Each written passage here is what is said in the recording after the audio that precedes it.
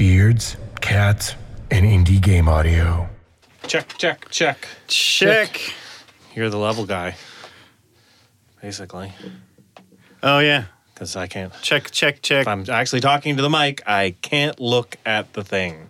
You're actually looking pretty good. Good. Yeah, that's pretty sweet. All right, sweet. I have to make sure I'm not phone's getting dinged here.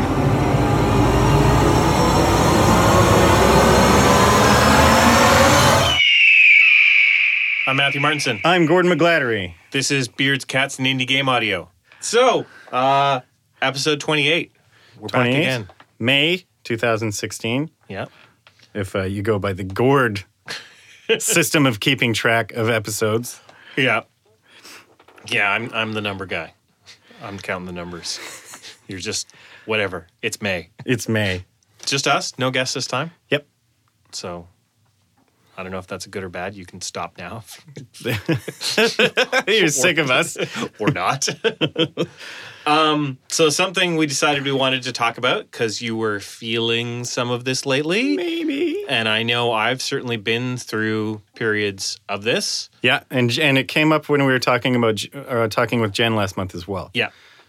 Is burnout. Burnout. So I think there's like generalized understanding of what burnout is. Yeah. And then there's probably a more, doctoral Yeah. version, which So- we don't know about. Right. So we're not talking about crunch, No. but crunch can lead to burnout. Yeah. But you can be working totally regular person, normal hours, not overworked, and still get burnout. Yeah. So, like, what would you, as a layman, Right. like, characterize it as? A dispassion for what I'm doing. Yeah. Just a general, like, down feeling. Not excited about what I do. Not even not excited, but, like, I don't want to do this. Right. So I it's don't not want to be doing whatever I'm doing. I don't want to be doing this anymore. So it's not even just. I'm It's not depressed even about going. It's not even just like going through the paces anymore. It's Yeah. like actively. It's like I'm depressed about this. Yeah. Right. Okay. So as a layman, that's what I kind of think about it. So you through the power of the internet, looked up some stuff. I looked up the proper ones, Yeah. according to Wikipedia, who is also not a doctor. But okay, so It plays we well got on the phases. internet. I don't want to just go through a Wikipedia article on a podcast because you can do that on your own. But the thing I noticed, because I Yeah. read this before, Yeah. is that the occupational burnout, which I think is a lot of the time associated with office working or just like doing other jobs too hard where you're working for other people and they're working you too hard. Yes. It's different from when you were like running your own company. I Yeah. think And there's creative burnout. That's that's a thing too. yeah. Yeah, That's yeah. a version of burnout is as in the creative field. People talk about creative burnout. Yeah.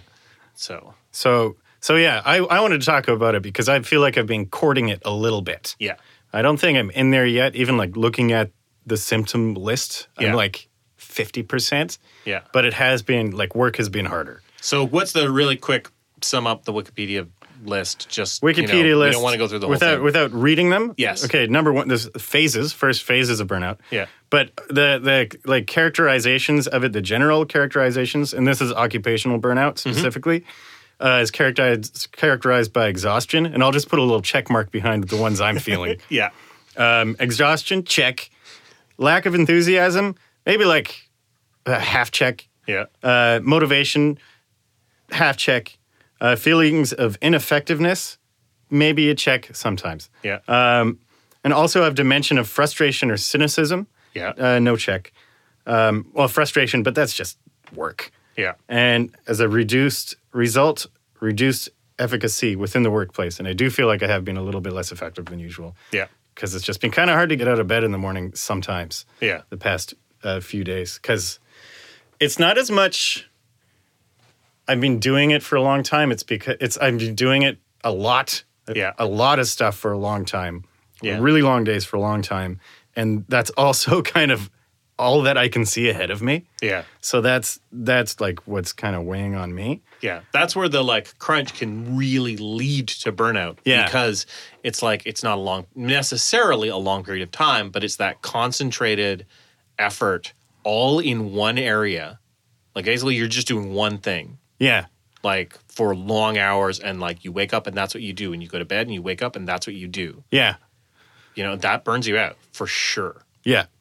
And well, I think there are other factors for me is that it's I really don't want to fail my devs. Yeah. And that's just a huge fear. Yeah. That is kind of never goes away.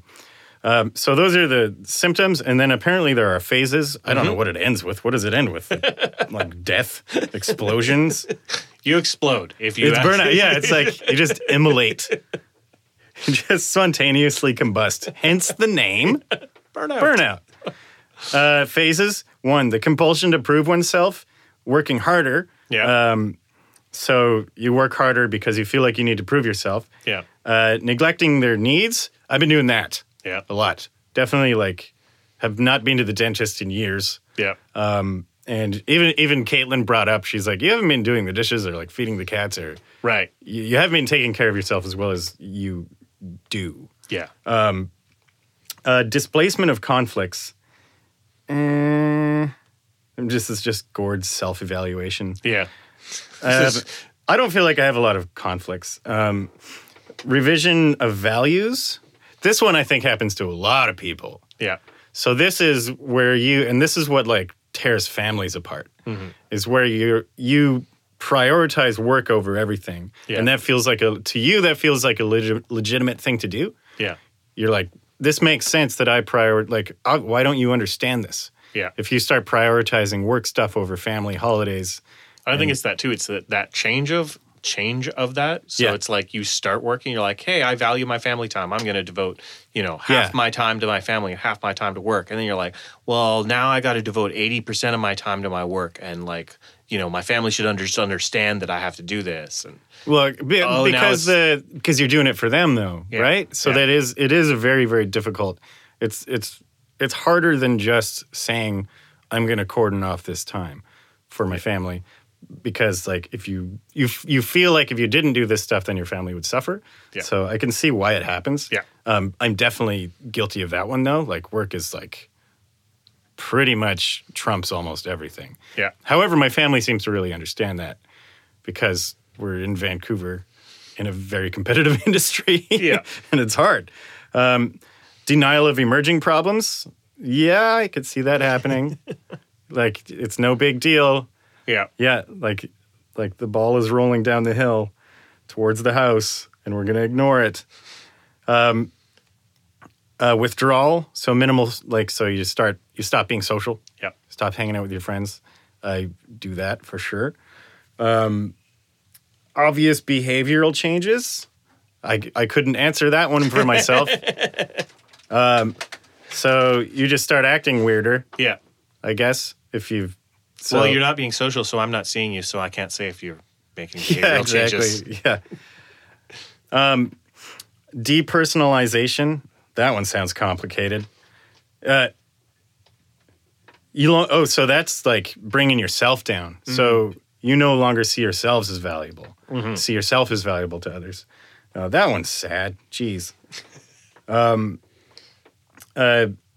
I kind of feel like that just kind of feels like it falls into the whole imposter syndrome thing. So that's that one's not new for me.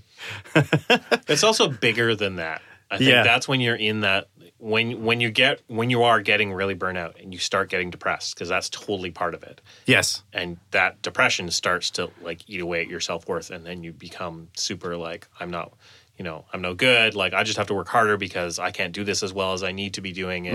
Mm-hmm. I can't do this because I'm no good at this anymore. Right. Yeah, no, I can totally see that. Yeah. And inner emptiness. That one's not even clinical, Wikipedia. That doesn't sound clinical at all. That's just they feel empty inside and may exaggerate activities such as overeating or sex to overcome these feelings. That's a pretty deep problem. I'm not there yet. I still love what I do. I still feel very, very attached to what I do. Yeah. Then there's, so I can see how these stages are definitely, I can see how they are phases. Yeah. I wonder, it can't just always go in this order. No. I don't think... We're talking, this is a soft science here. Yeah, I think you can... I haven't read the article, but to me, those are all sorts of things that you can have more or less of. Yeah. Like, they're all, like, phases that wane. And, you know, at some point, you're going to be like, I've got a whole bunch of these really badly. Yeah. Yeah. You know? Like, you can have a bunch of those things going on at once. Totally. It's not yeah. No, I think this is these compound. They don't switch out. Yeah. Yeah.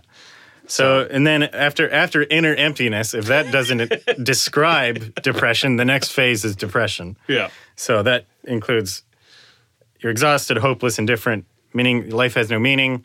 I don't know. A lot of us have been depressed before. We're all familiar with this. And then the last phase is burnout syndrome. So that sounds clinical. Yeah. You collapse physically and emotionally. You need immediate medical attention. So this is like a full mental breakdown. Well, in extreme cases, suicidal ideation may occur, with it being viewed as an escape from their situation, and sometimes people commit suicide. So this is serious stuff. yeah. I have never got that burnt out. Yeah, me either. Totally. I've had mild stages of burnout, I would Yeah. say. Hearing the But I more could clinical version of it. Definitely see that happening eventually. If we're talking crunch after crunch after crunch, and you're just not sleeping enough, Yeah. like that could absolutely be a serious situation. And I think there's kind of like long term. I was just thinking about it, and I was reading some articles about creative burnout. And there's sort of like, to me, there's long term and short term burnout. Yeah. You know, there's maybe you crunch a whole bunch in a month, and you're just like, you're burnt out from that, Yeah, and that could just be and you need a small period of time to rebound from that.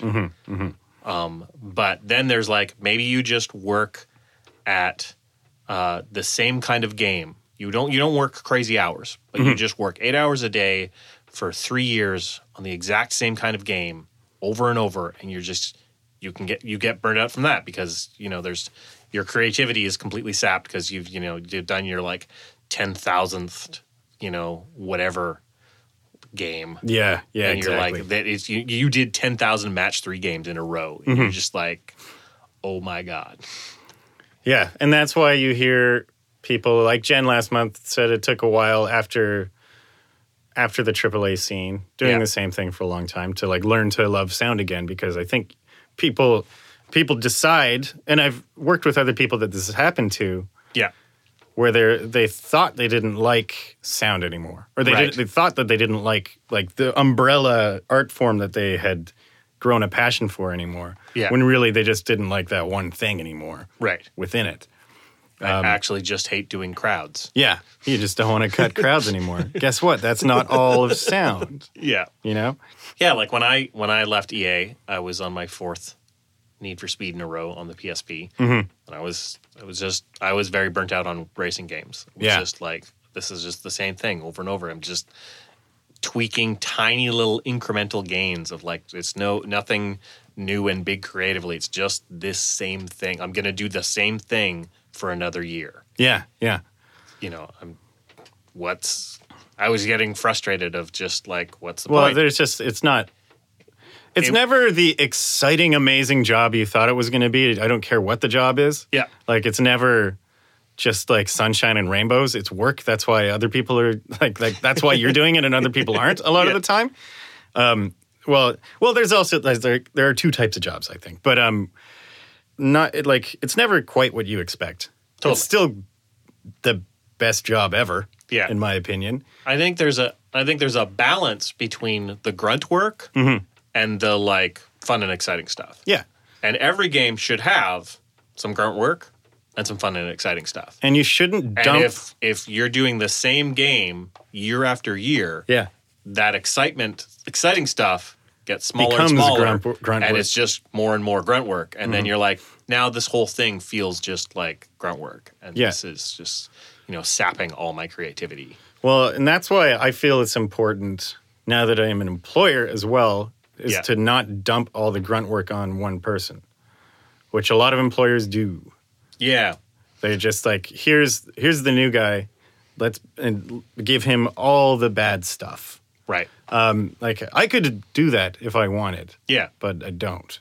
you're the I'd junior person. Yeah, like I'd prefer M to like have like I hired her because she has a creative voice, Yeah, and I want that to it's come through. the same people. Same with getting the people that I got to join Clay as Yeah. getting more sound people. I'm like, I don't want to keep all the fun and exciting stuff to myself and give the other guys just Yeah, here's a spreadsheet. here's the Knock boring yourself out. Yeah, I love spreadsheets. I've come up with all of this, the creative stuff to do, and kept the good parts to myself. So here, just do the crummy parts. Except I love spreadsheets, so that was like a bad example. Well, then you're a sound guy. That's Yeah. like so. That's never a like.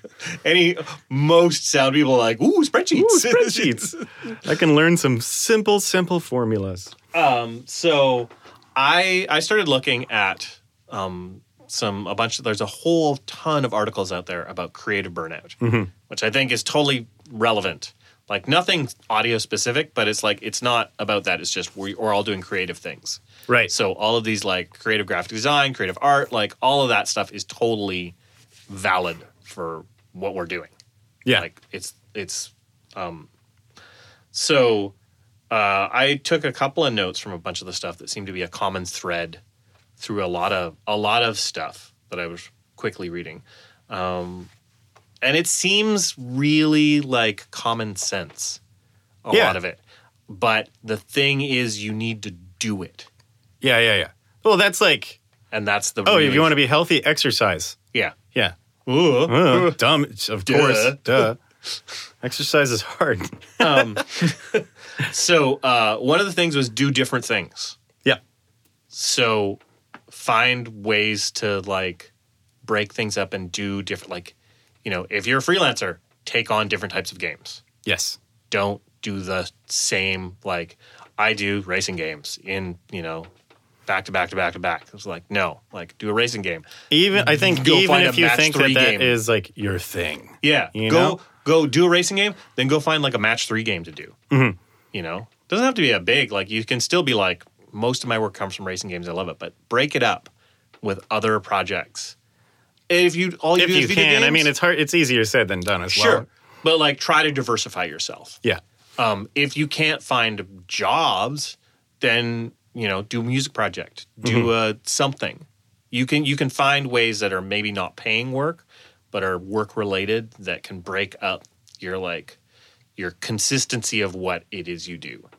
If you just do the same kind of game inside and out, recut some trailers. Yeah. Right? Like, this doesn't have to be something that goes out even. It's just, like, get yourself out of that exact... Because a lot of the people I read about talking about burnout is one of the things that really leads to it is the rote repetition of stuff. And a lot of times that's the, like, you've got it down, the process of how you do stuff, and you've got this really slick, awesome process, and now you just do the process. Yeah. And then a couple of months, you're like... Your creative side is like, I'm getting nothing out of this. Yeah, right. It's just rote process. Yeah. So whatever you can do to like break it up and do something different, like that will help you. Keep your creative stuff creative. Yeah. Shouldn't become monotony. So, I mean, it's the kind of stuff I like to do with when new projects come along, or even within the same project. You know, like, oh, I'm making building sounds now. I was making movement sounds, and now I'm making building sounds. I'm going to give myself just this set of sounds to make building sounds from, or I'm gonna go in and find 5 plugins I haven't used in a year. Open those up, and those are the only plugins I'm allowed to use. Right. So that I'm not like going back to the same tools that I always like go back to. Yeah. And be like, you know what? I'm making buildings, decapitators off the table. Yeah. I'm not allowed to use decapitator. Yeah. And it's like, all right, now I got to think different because my crutch is gone. I think it's something to focus on as well as don't beat yourself up for not having a system for everything.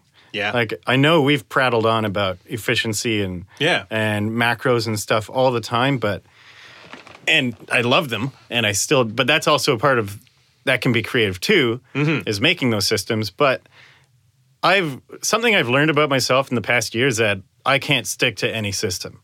Yeah. And I think I just have to accept that and just go with whatever system is working at this time, and that's fine. Yeah. Like, I've been trying to come up with a organizational system for myself for years. Yeah. Where it's like, oh, should I use Google Keep, Google Calendar, both, Trello? Right now I'm using Keep, Calendar, Trello. I'm using all three. Yeah. And Post-its. Yep. And it's working really well, but I've got a whiteboard that doesn't get used. I've got notepads all over the place that don't get used. So rather than like beat myself up for not sticking to a organizational system, I'm just being like, okay, this is working right now. As soon as it stops working, then I need to either go back to an old one or think of something new. I do that a lot, actually. Yeah. And I don't beat myself up about it. I actually enjoy trying out new organizational systems. So it'll be like, okay, this game, I've got, this is my big notebook. I'm going to write everything down. Like, all my notes for the game are going to go into this notebook, and that's where I'm going to keep, like, that's my Bible. Yeah. That's where everything goes in, and I'm going to, like, write stuff down and cross stuff when I do it, and, like, that's the thing.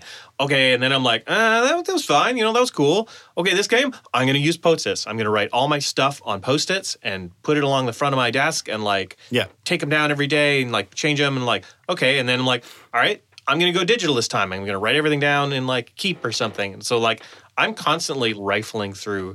And I've never felt like I've found the perfect way.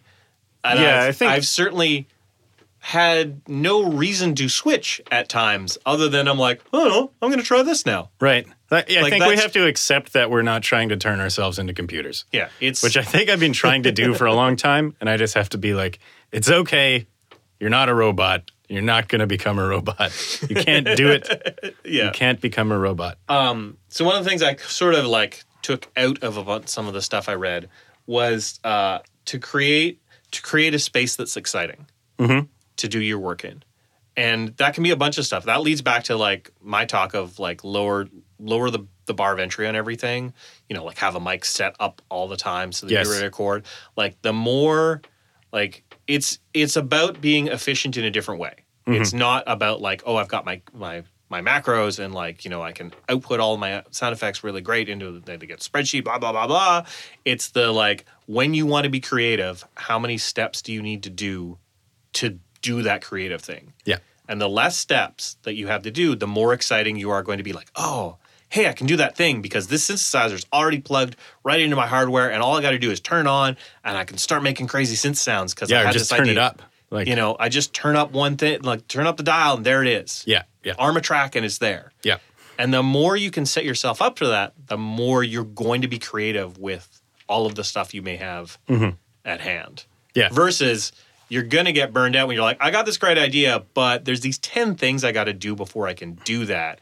And then you just go, yeah, but that's just like your thoughts are shower thoughts. I guess I'll just look in a library again. Yeah. Everything, like every great idea you have might as well be the 3 a.m. like great idea you had just before you fell asleep. Yeah. Because it's just too much effort to pull it off. So take some time to like make your environment, you know, set it up, clean it up potentially. If a lot of times a certain amount of mess bothers different people at different levels. And you're going to know that if you sit at your desk and there's that bad level of mess, you're just going to be like, ugh, well, clean it up. Yeah. Like stop, spend a day just cleaning up everything so that it's like at a like your Zen level, you know? And that's going to be different. Some people like, I'm fine with a certain amount of stuff. Like I like a little bit of mess. I like stuff within hand reach of like, okay, I've got my pens and notebooks and mini synths and stuff. And I just want a certain amount of stuff that I can grab and fiddle with if I want to. Totally pristine, I'd be like, I almost wish my workspace was like a dome suspended in front of me because like desktop space is there's not enough. Yeah. It needs to be floating. I'm building a new studio. I'm going to try and make this happen. You know what's weird? There's been this smell in my apartment. Maybe this is contributing to my whole thing. We've had a smell for the past maybe month, maybe longer, that has come and gone. it comes and goes. Yeah. And I have a solution for it. It's not a useless story. But so we were like, man, are we just really dirty or what? Because we're kind of messy. Yeah. Maybe the cat's barfed somewhere and we can't find it. And then there were like blooms of house flies. Yeah. And we're like, what the hell is with all these flies? Where are these coming from? Take out all the garbage. We hired a cleaner. Yeah. Cleaner cleaned the apartment. Smell is back. But we're like, it seems to be not here all the time. What's going on? And then yesterday, the flies are back, like house flies in our apartment. And it's just like, what is happening? So our property manager came by, and to ask us to move our car. Yeah. And I asked him if he could go check out, because there's sort of there's some weird area below our apartment. Yeah. That is not where people live. It's where like the water heater and stuff is. But it's an old building. And told him about the smell. Yeah. And he's like, yeah, I'll go check it out right now. And he went and checked it out and he was like, yeah. So there's a sink down there and there's black fluid coming out of it. Oh, jeez. And this is a good joke. Good. I was pretty proud of this. I was like, are we over an ancient burial ground of some kind? So they're sending a plumber in tomorrow and he's going to fix it up. Yeah. But black fluid coming up out of some scary sink and scary toilet. It's definitely scary down there. There's no windows. So obviously something was bubbling up and then bubbling back down and going away. Rotting and So the something smell to do would with, go away because it would go out for a while. and then it's it would coming come through back the out. vents. Yeah. Yeah. Nasty. Crazy. Haven't had people over in ages. So check your scary basement sinks. Yeah. Make sure that they're clean. I mean, if they're haunted, there's probably nothing you can do. You can look into that. Whatever. Movies would tell you otherwise. I think you're supposed to go down there alone. Yeah. Need George C. Scott to come and be fearless. So clean up your shit. Clean up your shit. And I think this is a big thing. Especially when you're a freelancer, get out from working alone. Mm-hmm. Like a lot of the creative stuff, one of the creative things I read about was somebody was like, they were a designer or web or something like that, and they worked at home and that was getting too much, and stuff was breaking down. Mm-hmm. So they went to a co-working space, and they were just like reinvigorated because they were like idle conversation and like that humanity, sort of like getting back. I think even the introverts among us. We don't realize that we are social creatures as we are. And that was something in a couple of articles were saying that introverts are less likely to notice the signs of burnout. Right. Because they're like, this is what I like. Yeah. Yeah. When it's beyond what you like and getting to bad stages. Right. So it's obviously a lot harder when we do sound to go work with other people. Yeah. But you can work on headphones at times. You can like get out and do like, I'm going to go do all my paperwork on my computer at the coffee shop. Mm-hmm. There's like stuff you can do that like, I got some stuff to record. I'm going to contact the other guy I know and we'll organize like a play day of recording, and go record stuff together. Like, yeah. So I think it's important to try to, or there's meetup groups or whatever. Groups. Do you consider something like Slack to be a social space, or is that kind of a step removed? It's a step removed. It's better than nothing. Yeah. Like I definitely wish there was as a big game audio virtual community when I was starting out as a freelancer. Right. As there is now. It would have helped. Mm-hmm. Helped me through stuff. So it's better than nothing, and it's something. And there's definitely a good support group there. If you can reach out to people. It's still not 100% like hanging out with real people. No. Yeah, it's not.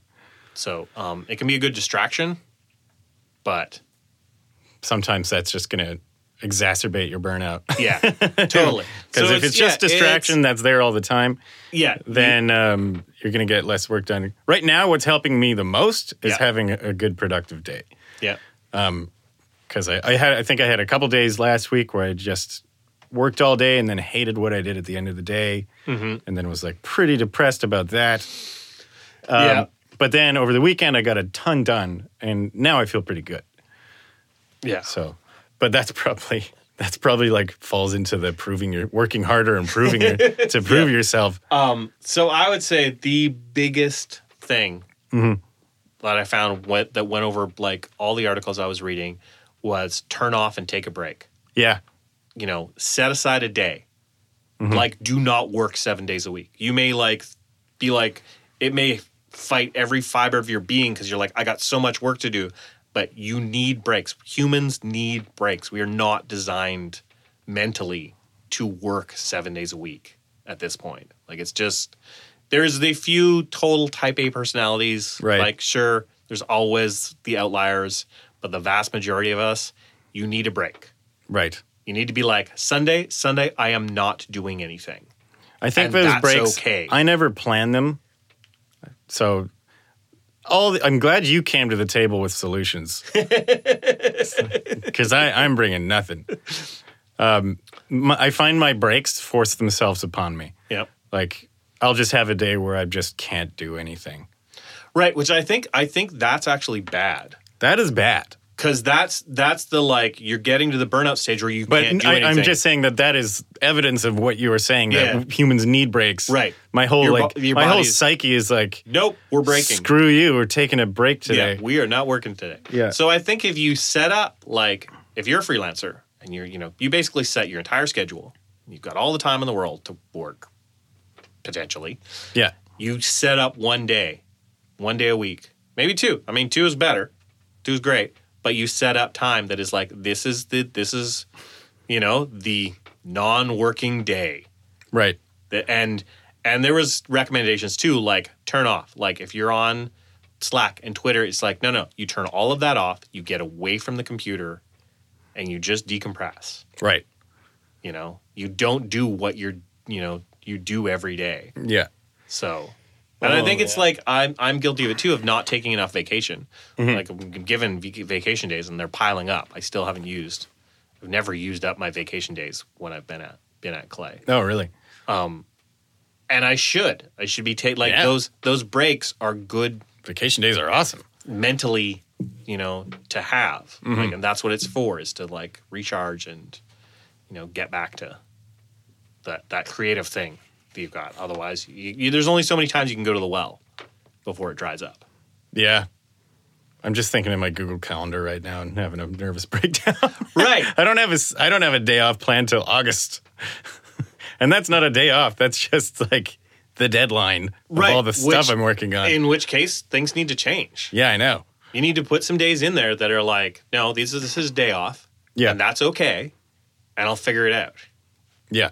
You're not gonna... Well, part of me is hoping I just get something done fast enough that I can shoehorn a day off in. For me, personally, I'm super deadline oriented. Yeah. If I have no deadline, I just screw around. Right. And I'll keep working, but I'm trying stuff, and I'm like, I know I don't have to like hit anything, so I can play with things and try stuff out. And So you could potentially tighten up the deadline. but if I get given a deadline, it's like, all right, It's on. things are getting done, banging it out. The other couple of weeks ago, Jamie came up to me and he's like, I got to get this stuff done. I'm going away, whatever. I can't remember why, but he was like, I need this speech stuff by the end of the day. And it was like 5:00. I leave at 6. Right. And I was like, all right, I'll get it done. Went in, recorded some stuff, edited it, mastered it, bounced it out. It was like, I got it all done in an hour, like super quick. And he was like, whoa. And I'm like, yeah, if you give me a deadline, I'm going to hit it. Yeah. I'm going to hit it hard. Yeah. If he'd said, I need this sometime next week, I would have screwed around and tried some dumb stuff out and just piddled away. Probably still done it in the last hour. So I think if you take your schedule and you knock off those days, these are not work days, you'll adjust. Yeah, I hope so. I had made a pretty... But you have to be, I think the thing is, you have to be hard about those days off. Yeah. Right? And not be like, oh, well, I'm just going to do a little work. He's like, no. You're like... Yeah, I almost need someone else to book them for me. You need to The whole lock the accountability studio. thing. Yeah. And that's the tough part of being a freelancer is there's no one that's holding There's you accountable. always something to do. Yeah. There's when you are running a company or freelancing. Yeah. There's always something you need to be doing. If I like my to-do list is I actually made myself like a system of stuff to this is actually I think it's actually pretty smart. Yeah. Let me pull it up. We can cut this out if we have to. My order of biz. Okay. So this is part of my like mental organization for what I need to do every day. Yeah. The things I feel like have been kind of failing at have been like making sure my clients know what's going on, making sure M knows what she's doing, or my other contracts know what they're like, have something to do. Yeah. And that's kind of from a business perspective. Like, Yeah. nobody should be sitting around, Yeah. like waiting for you. Yeah. So number one, make sure everybody has stuff to do. Yeah. So like everybody should be working if they can be. Otherwise, especially if like it's cruel to my contractors to not have them stuff when they're like, I was expecting to have work this week. Yeah. You told me. So make sure everybody has stuff to do. Then make sure all my clients are up to date. Like go through my client list and be like, when was the last time I talked to these people? Yeah. And like, do they need an update? Or Yeah. do they, so they can give me a deadline or whatever. That's extremely valuable. And I'm getting back to the burnout, not planning time off point here. And then 3 is content creation, start working on stuff. And then deliver it, send out your invoices. 6, this is like, we're getting down into the, I haven't seen this territory for months and months. Number 6 is like, go get more work. Yeah. 7 would be like other biz dev stuff, work on the website, deal with those things. 8. I wrote this before I was thinking about the podcast. Yeah. 8. This is so sad. 8 says, you will never get here, but if you do, take a day off. So I might have to rearrange my order of biz. I might need to edit it I don't burst into flames. Time to move 8 up. Jesus Christ. Okay. So I'm here as an example of what not to do. Yeah. Do as I say, not as I do, kids. Yeah. So that's the stuff I found out about that. Yeah. And to me, the biggest thing that struck home with me was take a break. Yeah. You know, I and I had fully, taken like- that in a minimal sense. Like I take breaks during the day. Yeah. But I think there's the people talk about when you're doing creative stuff, it takes an hour to get into a creative mindset. And it's one of the things that's bad about working like an open work office environment and stuff is that every time you get interrupted, it takes you an hour to get back into the creative headspace that you were in. So interruptions are killer. Yeah. And I think there's probably a similar thing for a relaxation state of it takes you a certain amount of time to get into that. So it's like, you can't just be like, oh, I took 15 minutes, I'm good. Yeah. Like that probably didn't really do anything. You also have to, and this is the hardest part for me, is that you have to really set yourself up to be in a comfortable place to take that day off or that vacation. Yep. So when I went to Cuba with my family last year, I was thinking about work almost the whole time. Yeah, that turn off. Because I didn't set myself up well enough. You know? That turn off, I think, is the other key thing. And I'm horrible for that. Like I take days off. I have weekends, I don't work crazy hours, but I barely ever turn off. I'm always on. I'm always on Slack on my phone, on my computer. I'll be watching TV shows at home with my laptop on my lap, like looking at what people are talking about on Slack. So looking at work one, looking at the game audio one, like I'm still very much. So I'm bad at the turning off, and like when I go on vacation, it makes me nervous to be like without data on my phone while I'm on vacation. Like it stresses me out not to know what's going on. Yeah. Well, and that's but like we probably kind of train people to do this to themselves to a certain extent as well, because you do have to be very on top of it.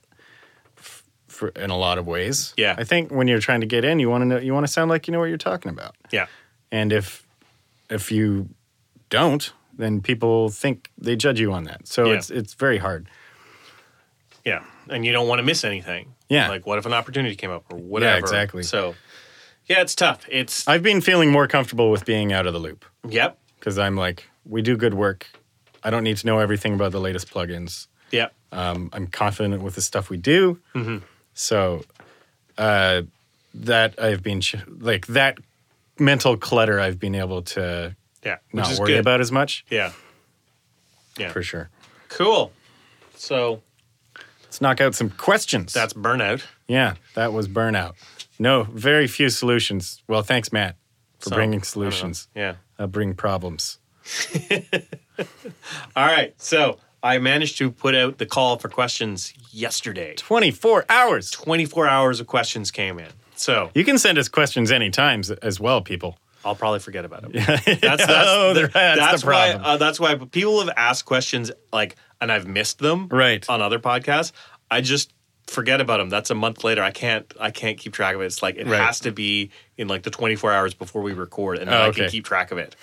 Otherwise, I just like lose it. So I'm sorry to anyone who's asked me a question like after we recorded. Ask it again. Ask it to me on like ask.fm or just on Right. Twitter, and I'll answer you.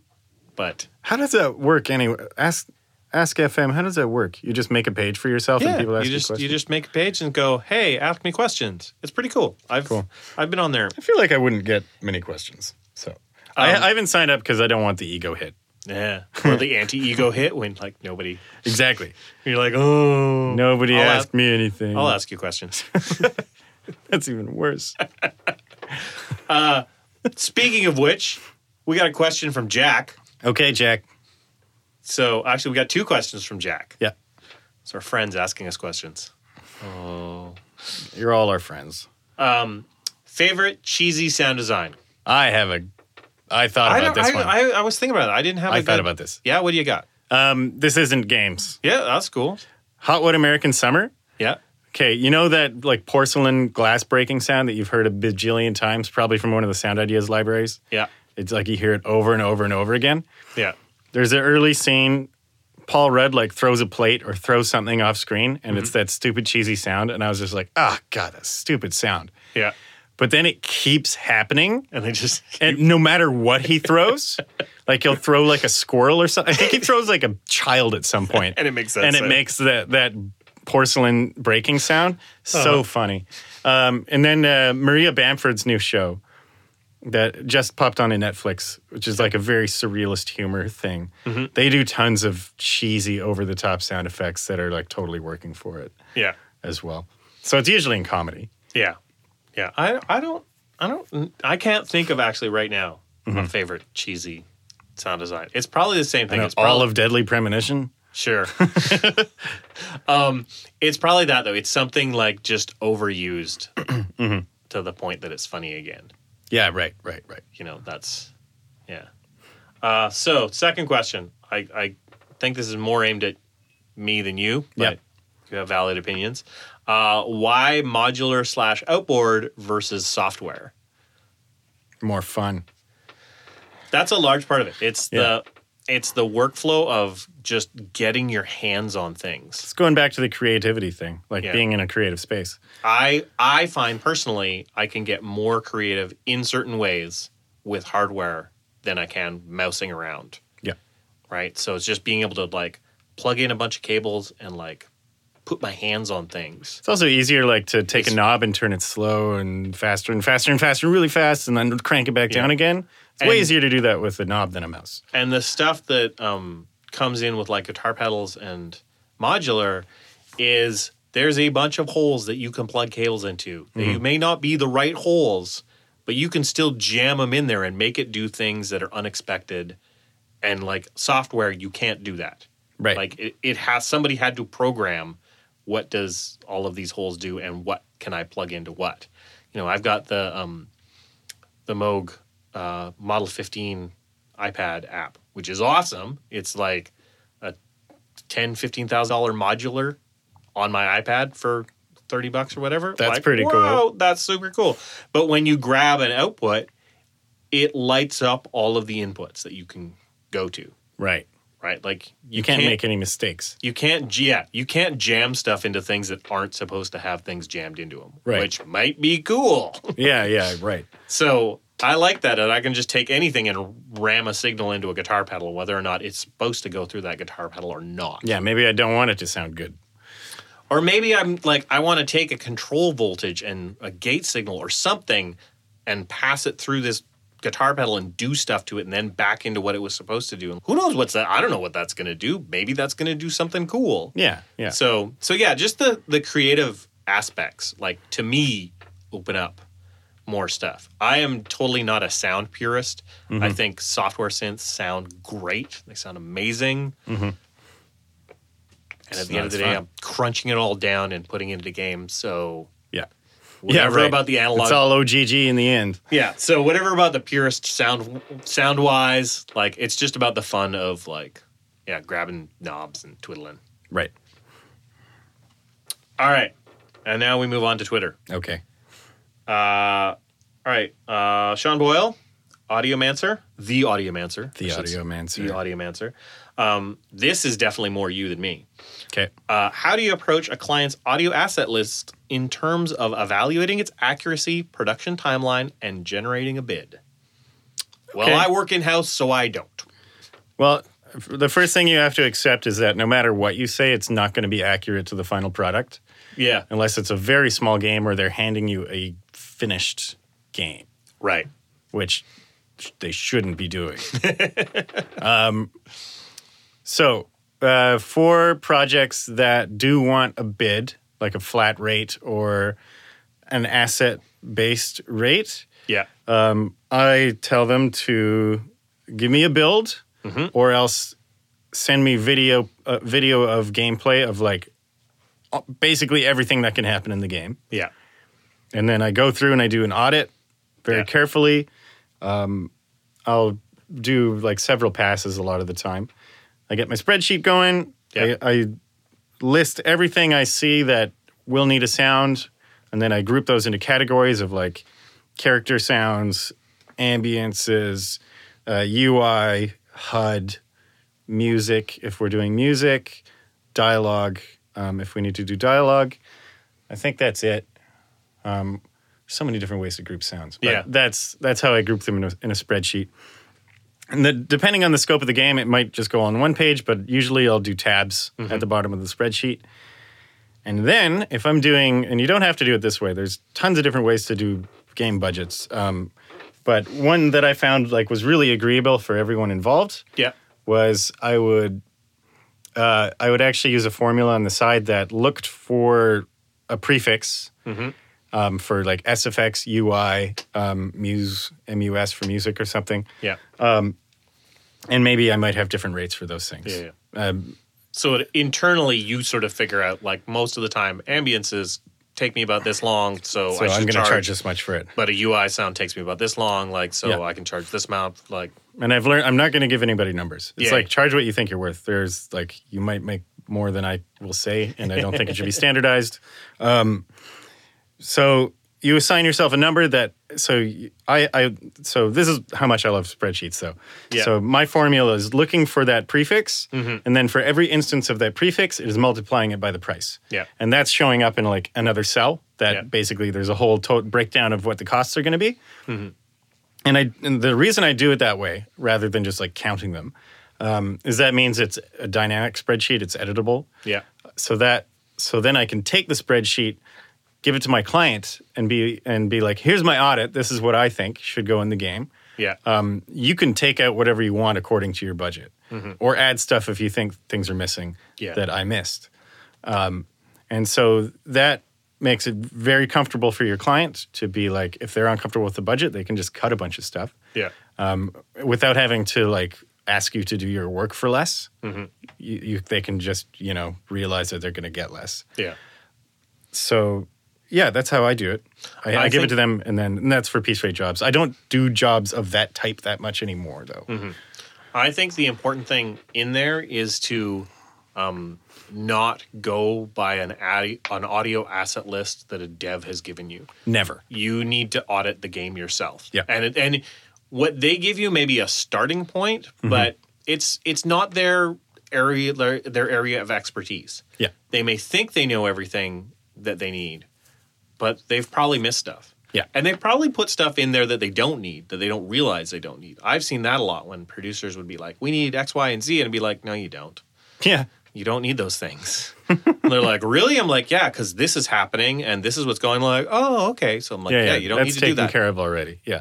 But a lot of devs will not realize how much sounds need to be split up as well. Yeah. Or how much like sound can do, like why they might need a bunch of different sounds for an event that is repetitive, but every time it happens, it means a different thing, stuff like that. Yeah. So it's definitely a good starting point, but always generate your own audit audit of audio for it. So there's that. Vile. I'm horrible with names. I'm sorry. Mr. Hartman. I could say his last name. From Veal Sound Design. Asked, what makes good paid libraries to you guys? How important is packaging, name, showcase? Also, I'd like to know the general thought process, your buying process when purchasing libraries. Cool. He's with Double Trouble Audio, who makes sound libraries. So he's like, want some insight from the end user. That is us. That is us. And other people could tweet at him too. Yeah. So I would say the first thing, my general thought process when buying libraries is, do I need it? Yeah.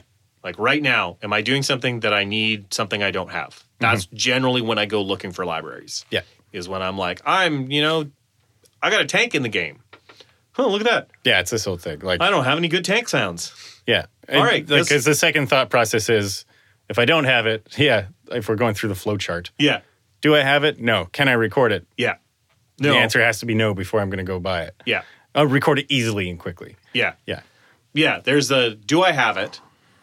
Can I record it now within the time frame that I need the sound to be done by? Because there's certainly times that I'm like, oh, hey, I need this new ambience. Okay, I can schedule a recording trip next week, and that's totally okay. I don't need those sounds till after that, so I can do that. But if I was like, no, I need it tomorrow, I don't have time to go do an ambience recording trip. All right, I guess I better look for a library that has that ambience in it. And if I'm like, don't hit all those qualifications, my sort of last one is like, is it on sale? If it's on sale, I'll possibly do a like random buy of a library. Just be like, oh yeah, that looks like a good library. Maybe I don't need it right now, but it's on sale, so maybe I'll need it later. Yeah. What was the other parts of it? Packaging? So that's both of our processes are pretty close to the same. Yeah. How important is packaging, name, showcase? Not that important. Showcase is important. Yes. I have to know that. Like good graphics. Yeah, but I mean, like, it's not. I'm not gonna not buy it because I'm like, that's a cheesy drawing, or like I don't like the font. Like the recordist's art is not where the value is. No. Yeah. So, like, oh, Boom, I think looks nicer in their digital packaging, but I don't care about that at the Tim end. and Hiss and Aurora makes great videos. Those are really good. That to me falls under showcase, which is important. Yeah. I need to see what I'm going to get. Yeah. So a video, a SoundCloud, like a good demo. Give me, show me the PDF or the XML of all the metadata so I can like peruse through stuff. So a good showcase is way more important than like fancy graphics. Yeah. One thing I hate, a little aside, not that many people do it with sound libraries, but synth guys do it all the time. The fake box, you'll see the graphics are like 3/4 views of a box. Like if you had bought it in real life, it would come in this box. Oh God. Okay. Yeah. I hate those. Don't give me a fake box. Why are you doing the fake box? It's never going to be in a box. I hadn't even thought of that. It will never be in a box. It's true. This is a digital synth I'm buying. Those bother me. Showcase is important. Name is like, well, as long as it's, I mean, it can be a name I trust as far as a provider. as long as the name of the library is like well named, so that I know. Yeah, what I'm I think getting. I don't get too creative with the names. I got to be Yeah. able to find it. So, but searchability is very important. Yeah. So that's what we have to say about libraries. Yeah. Scrolling. Okay. Barney Oram, who is Barney Oram 1 on Twitter. How important is location for getting indie gigs? This is definitely a question for you. Should you meet devs in person, or can everything be done remotely these days? You should meet people in person. The work can be done remotely, but I recommend you meet people. I'm working on one game. I've never met the devs for Fossil Echo. Yep. Yeah, where that's completely remote. And I've never met the programmer for Parkitect, but the artist is in town, and that's who got me the job. So almost all my jobs have been through. I have seen their faces. Yeah. Back when I was freelance, and even to now, almost all of my jobs have come through personal connections of some kind. Well, that's always been my foot in the door. When I was a freelancer, I had a minority of work that was purely online, people I never met. Yeah. I did get it. I did get some, and that does exist. But any kind of personal connection you've got is definitely worth its weight in gold. Getting that work is going to be a lot easier by having them meet you and know they like you. Yeah. If you want to get a work, if you want to get a job solely online, Yeah. you're going to have to do a lot more work to prove that you can do the job. Right. You can't just, be charismatic Yeah. and get the job. Yeah. So maybe it's better, but like you're going to have to do a mock-up of the gameplay or send them like an example of how you might implement it or something. You can't just be like, hey, this is me, here's my reel. Very few people are going to give you a job if they just see your reel, because they get that like 100 times a day. Yeah. So, I mean, I even know people who meet people in person and are doing like custom reels to like people to be like, hey, look at what I can do for you. Yeah. Yeah. So The amount of work we did to get Night in the Woods was like, we did a lot of work to get that game. That one was solely online. I've met Alec before, but I didn't meet him like in person with anything to do with the game. Yeah. So yeah, yes and no. That's the answer to that one. Yeah. The George Vlad has asked, what are some SFX you constantly need and have trouble finding? Constantly need and have trouble finding? Yeah. The small sounds. That's why my hugest personal library is all Foley stuff. Yeah. And quiet things, subtle sounds. But there's a reason that those libraries don't exist, is because most professionals are set up so that they can record them themselves, I think. Yeah. But I do know people that would love to have those libraries. I think a lot of those things to me are just so personal to a gamer project that it's really hard to make a generic, like I could never find hand grabs Right. when I was doing Mark of the Ninja, because he's climbing along pipes and I need hands grabbing pipes. And I was just like, that doesn't exist. Yeah. And what I needed out of that was a very specific thing. I'm not sure if Right. you can do it. I just don't know if you're going to get the right pipe hand grabs for everybody. Yeah. So, yeah, I think that little stuff. Animals are hard. Yeah. They're like, animal libraries are extremely limited because they're really hard to record. Yeah. They're expensive and difficult to record. Yeah. So if you have access to any kind of animal that isn't a cat or a dog, or even is a cat that will hiss for no reason, Yeah. and you can record it, then go do that, because there aren't any good cat hissing. No. Like, not even just libraries, just sounds. Yeah. Like soul sounds. But like a library would be great too. You could But I probably can't get my cats to hiss. You could probably do a pretty small cat hissing library and have it sell, Yeah, absolutely. because there's no options. You do But you library can't of, like abuse the cat to No. get the hisses either. You just have to find a very pissy cat. It's like I need to set up, my one cat makes crazy sounds. Yeah. She doesn't leave the bedroom. She's deaf, only has one eye, and is basically scared of life because everything surprises her. Right. If you were deaf and only had one eye, everything would surprise you too. Right. So she mostly just lives in the bedroom. Mm-hmm. But she does this crazy weird meow. And I think it's because she's deaf that she's like being louder than she realizes. Right. She can't hear herself. Yeah. Yeah. I really want to set up. She just does it in the bedroom, and she wants to get our attention. So then, we go and see her because she's being loud. I want to set up like a shotgun aimed at the bed where she generally sits with just like my recorder. Yeah. Because then I can like fire it into record while she's making sounds and not bother her. Right. And it's just something she does. Yeah. So I should capture it because totally. It's weird sounds.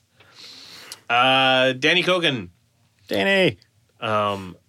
The importance of audio education and how much it really matters is in today's day and age when all the info is available online.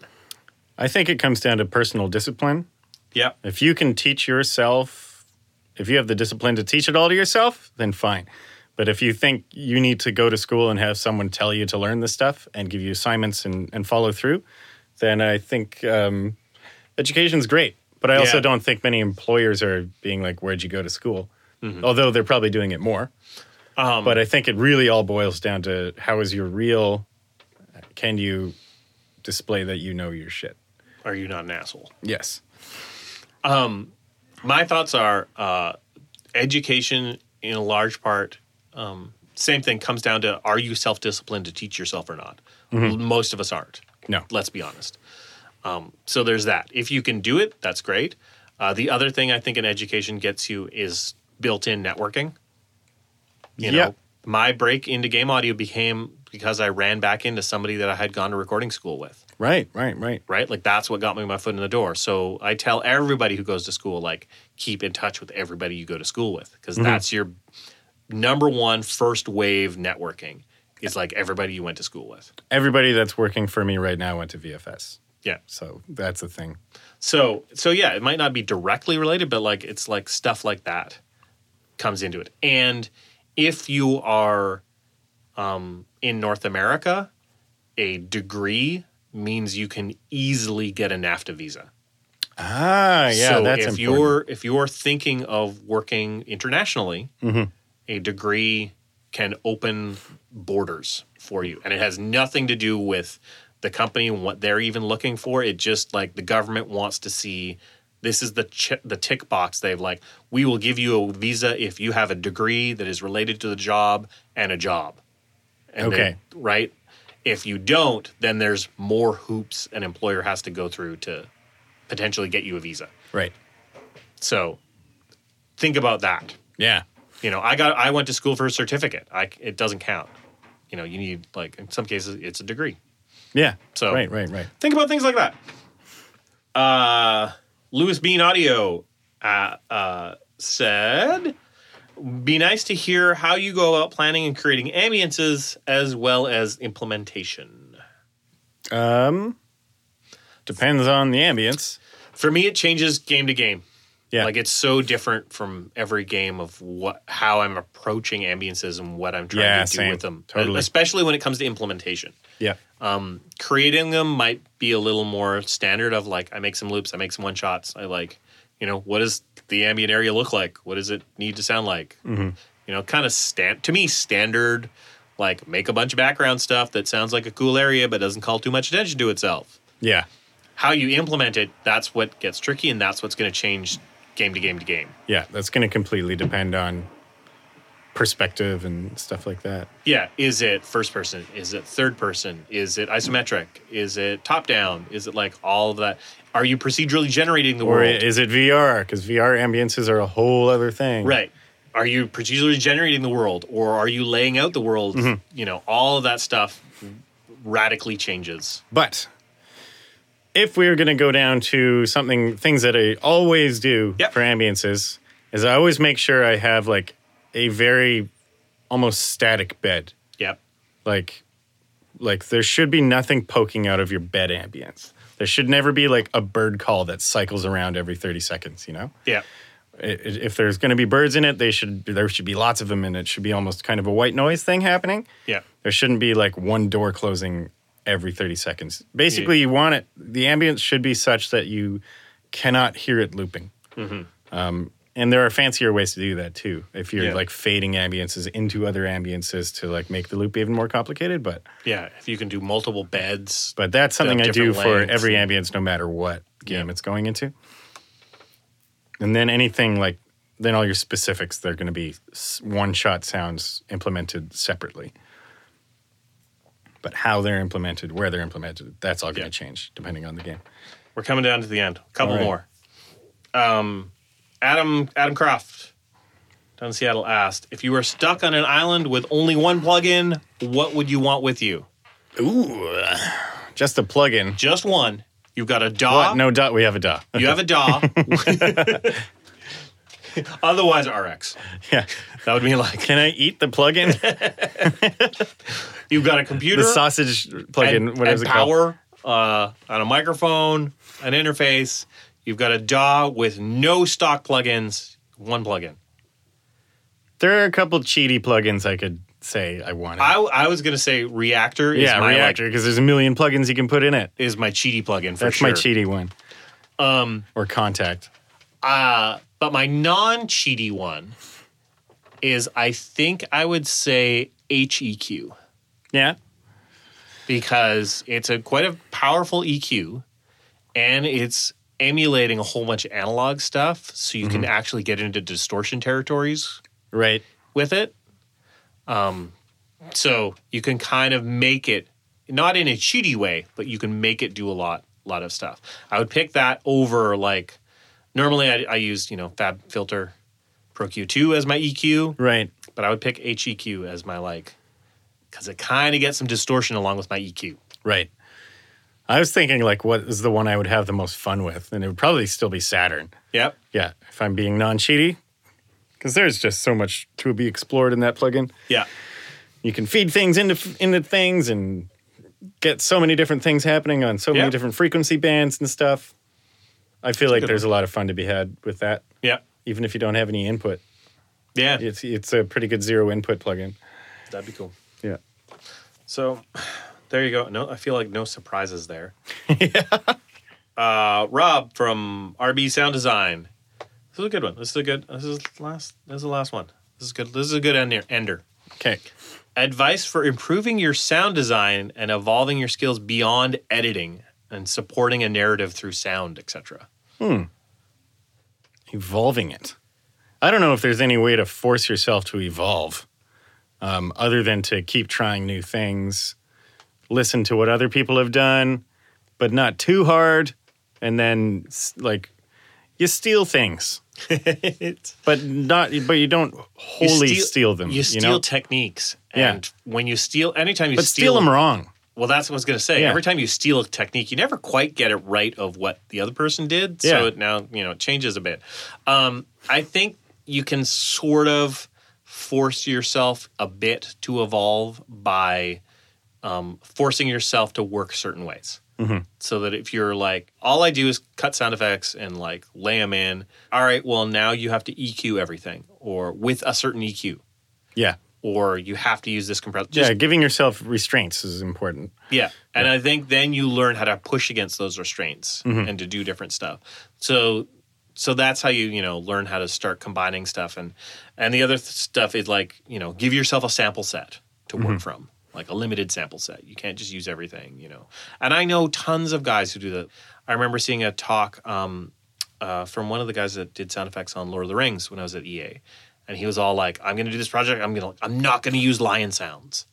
Like that was, he challenged himself. Right. On Is that every project. David Whitehead? I believe so. Yeah.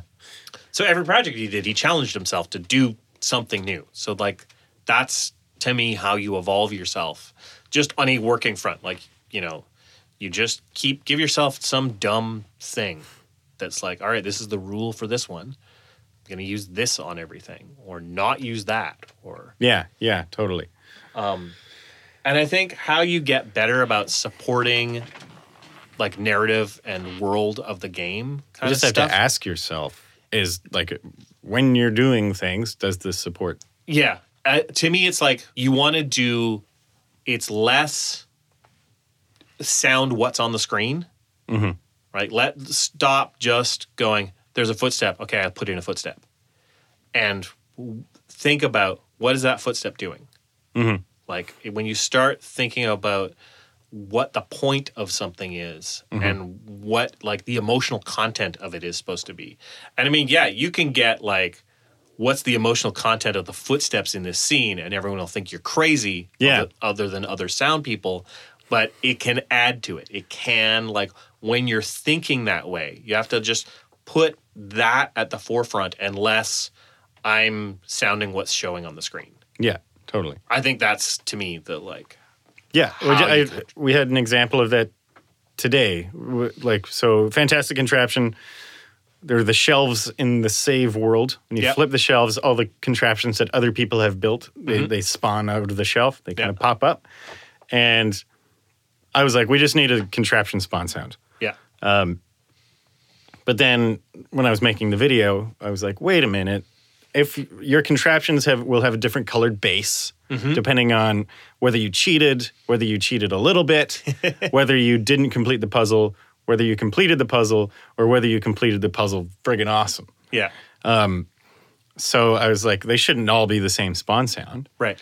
So what M's going to do is, and also there's no music in the game. Yeah. So your cheaty bass is going to sound like thuddy and bad, but it's also going to have a note. So everything's going to be in the C scale. And they're all going to be characterized like the color of the bass. So it'll be like a thuddy, low, lame bass note, and then they'll slowly work their way up both harmonically and just like in shimmeriness for how great you did. And then we've gone from a space filler sound that's doing nothing for the game, not telling the story. There's no story, but helping support what is the narrative of which is just the feeling of Fantastic Contraption. And now when you flip a shelf, or once it's implemented, I think tomorrow we'll have it done, you flip a shelf and you get a little song. Like, how much cooler is that? I think that kind of like breaking it down, the story is what are all the things I've collected? Like, these are all the levels I've collected from other people. Yeah. So that's, to me, that's the story. Like, or that you've done yourself. Right. So this is the story of all the things I've saved, wherever I got them from. But like, these are the things I've saved. So when you flip it, that musical flourish that is created by my unique set of things I've saved tells me a story. Yeah, totally. So yeah, just kind of that overthink things. Yeah, overthink everything. And hopefully you have saved yourself some time. Yep. That was it. Okay. We're done. We're done. Don't burn out, everybody. Don't burn out. Yeah. Burned out of these podcasts. Just nothing but podcasts all day, every day, forever. This is why we only do one a month. This is all I can see in the future. Because if I did more than one a month, I'd burn out on these. All right. See you next month. Bye.